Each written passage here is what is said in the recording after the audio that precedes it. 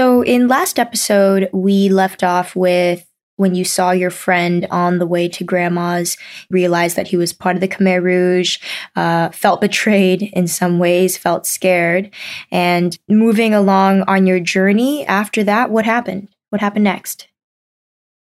After I saw him and I was so scared that he know my family history, and I think the whole purpose, they want to get rid of the wealthy people, education people. So I was scared, thought that he probably gonna pull us, the whole family out and execute right there. But he didn't do it, so he just let my family continue on the trip to grandma, grandpa's house. Mm-hmm.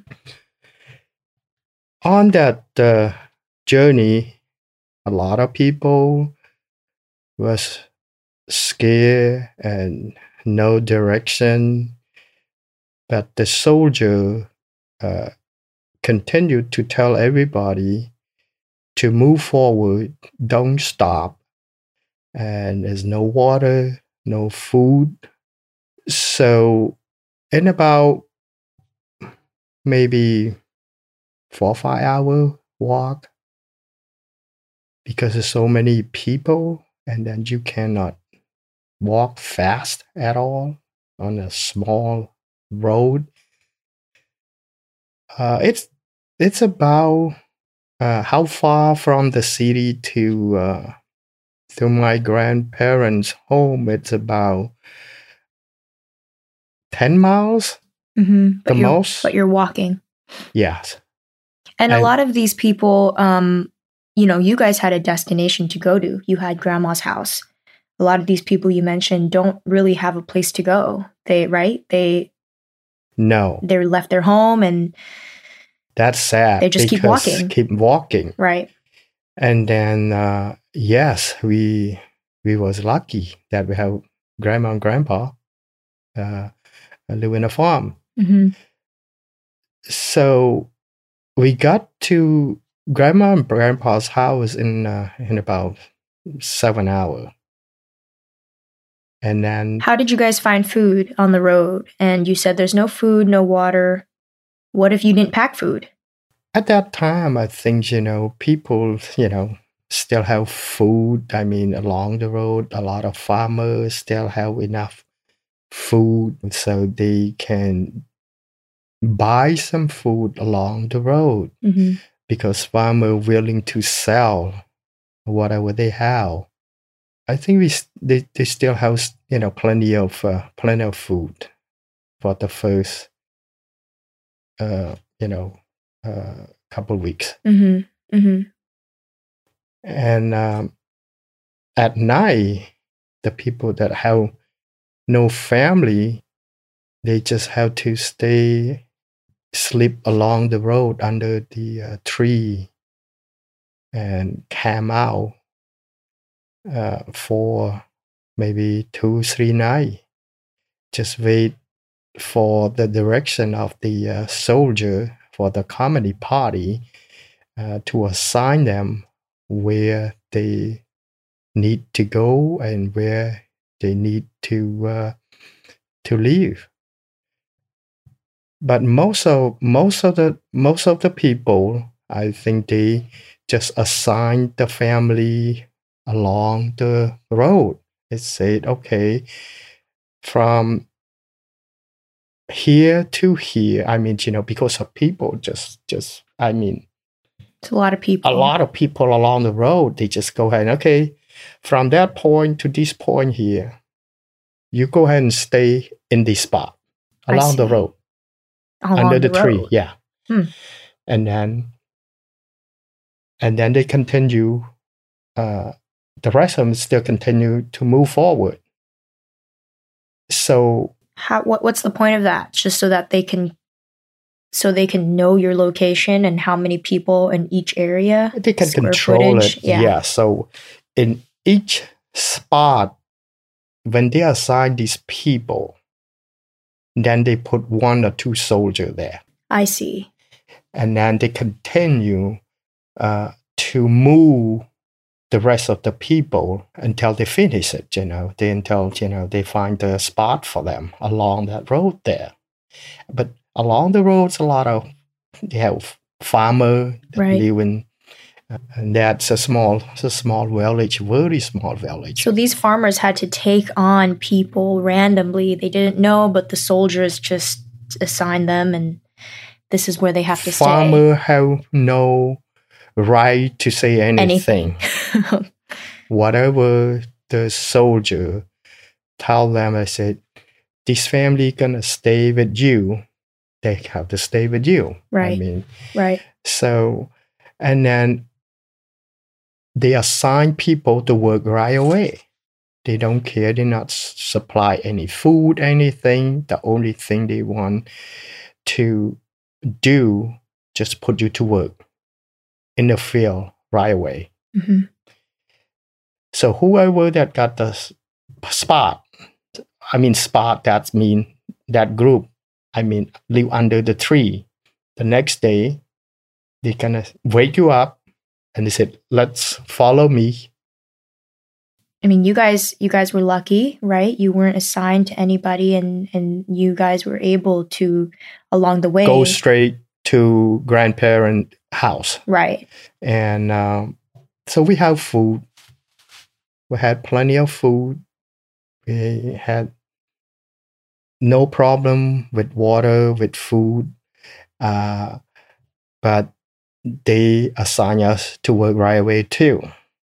So the soldier will go house to house to register how many people that live in there, what age, how old, the name, and they want to know your history.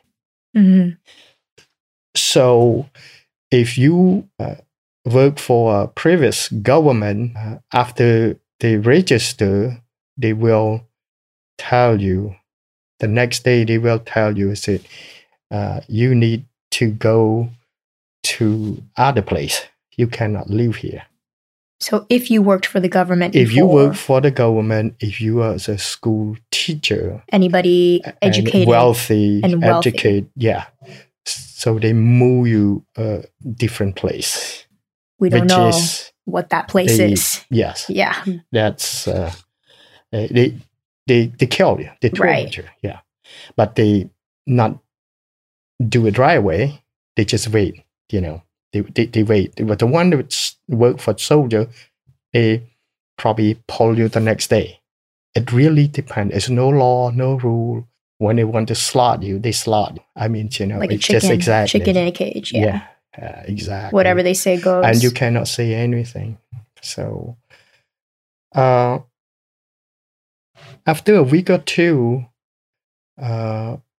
everything was a little bit smoother because people have a place to stay. Kind of got used to it a little down. bit. Yeah. They kind of got used to a little bit.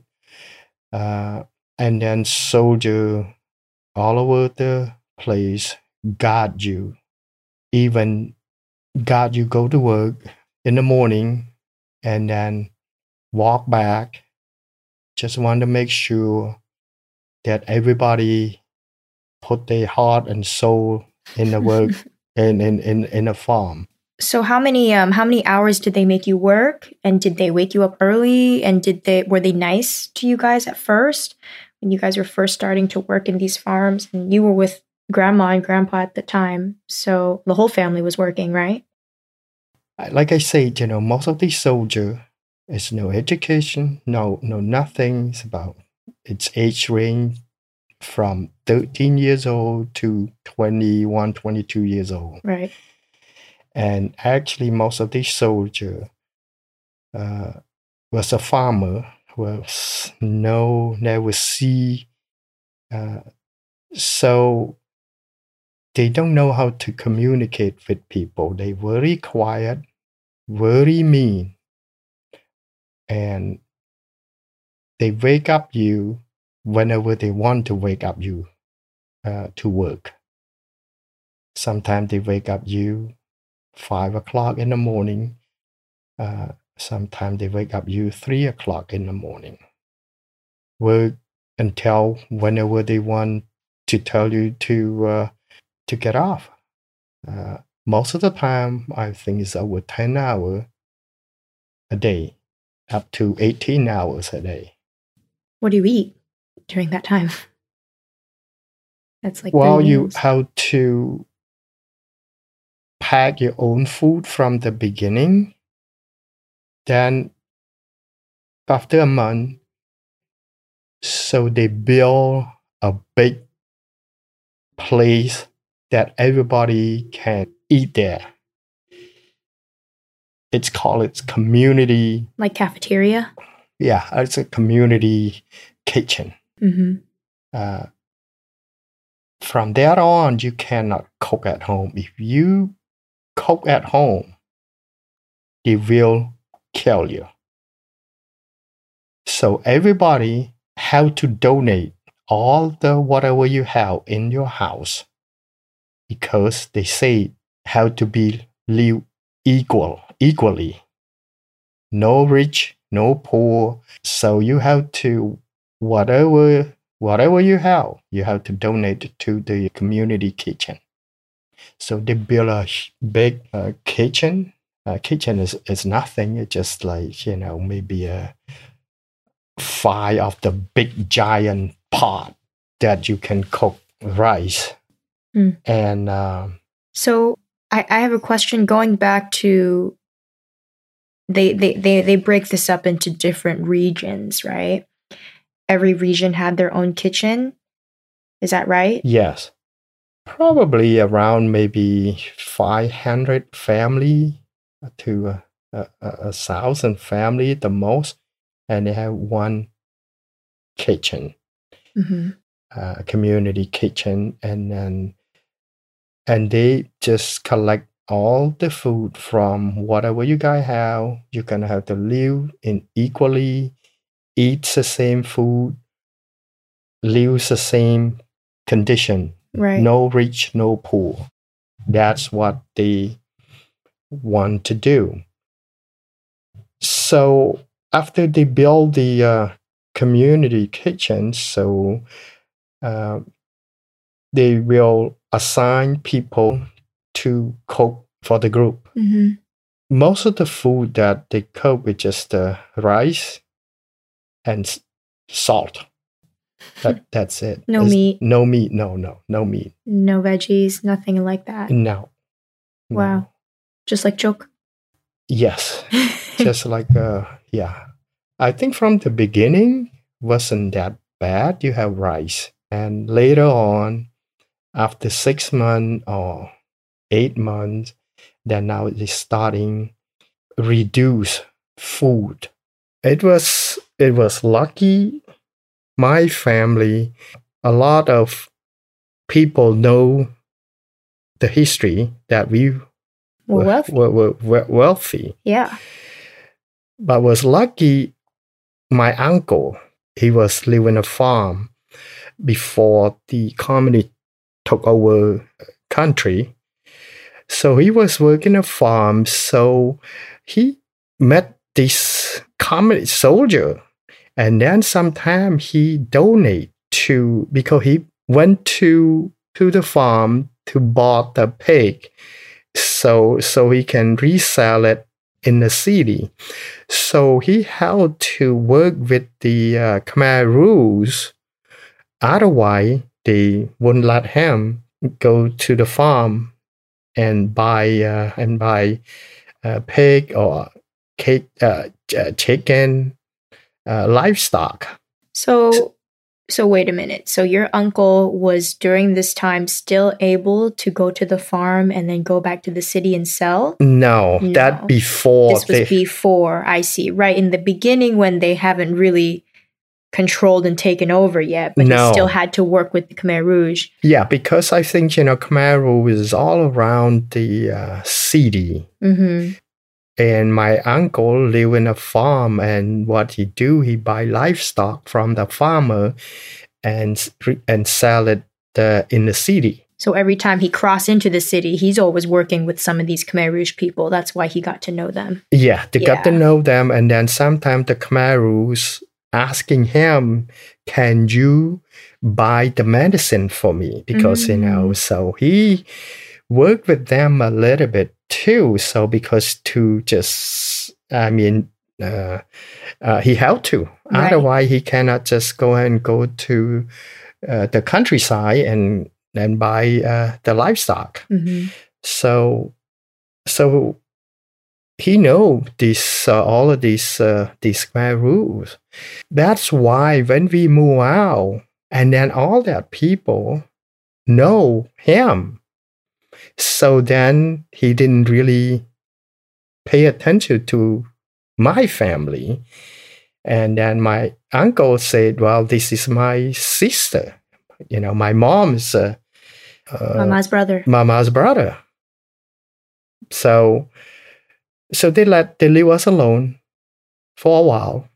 But then it's all different group too. And Khmer Rouge is all, not just one group. They move in, move out, they change it.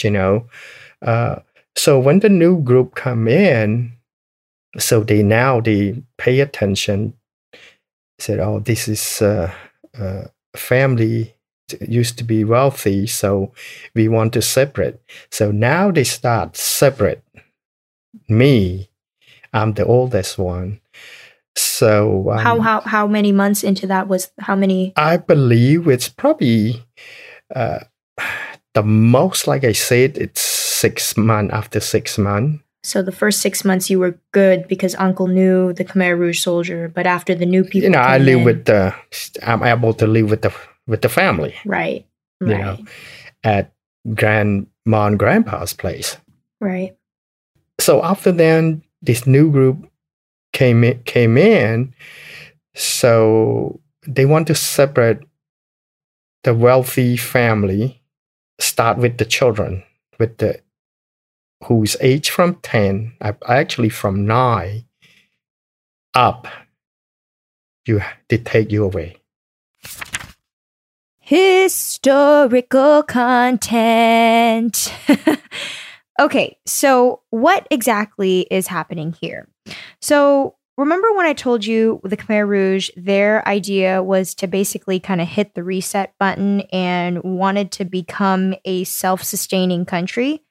Well, at this time, they were trying to implement what was called the 4-year plan. If they reached this goal within 4 years of producing enough rice and enough food for the entire country, basically if they tripled their yield on rice production, they felt that they would be at that point economically stable. They wouldn't have to depend on anybody else because they have enough food to sustain everybody to become a modern agricultural country.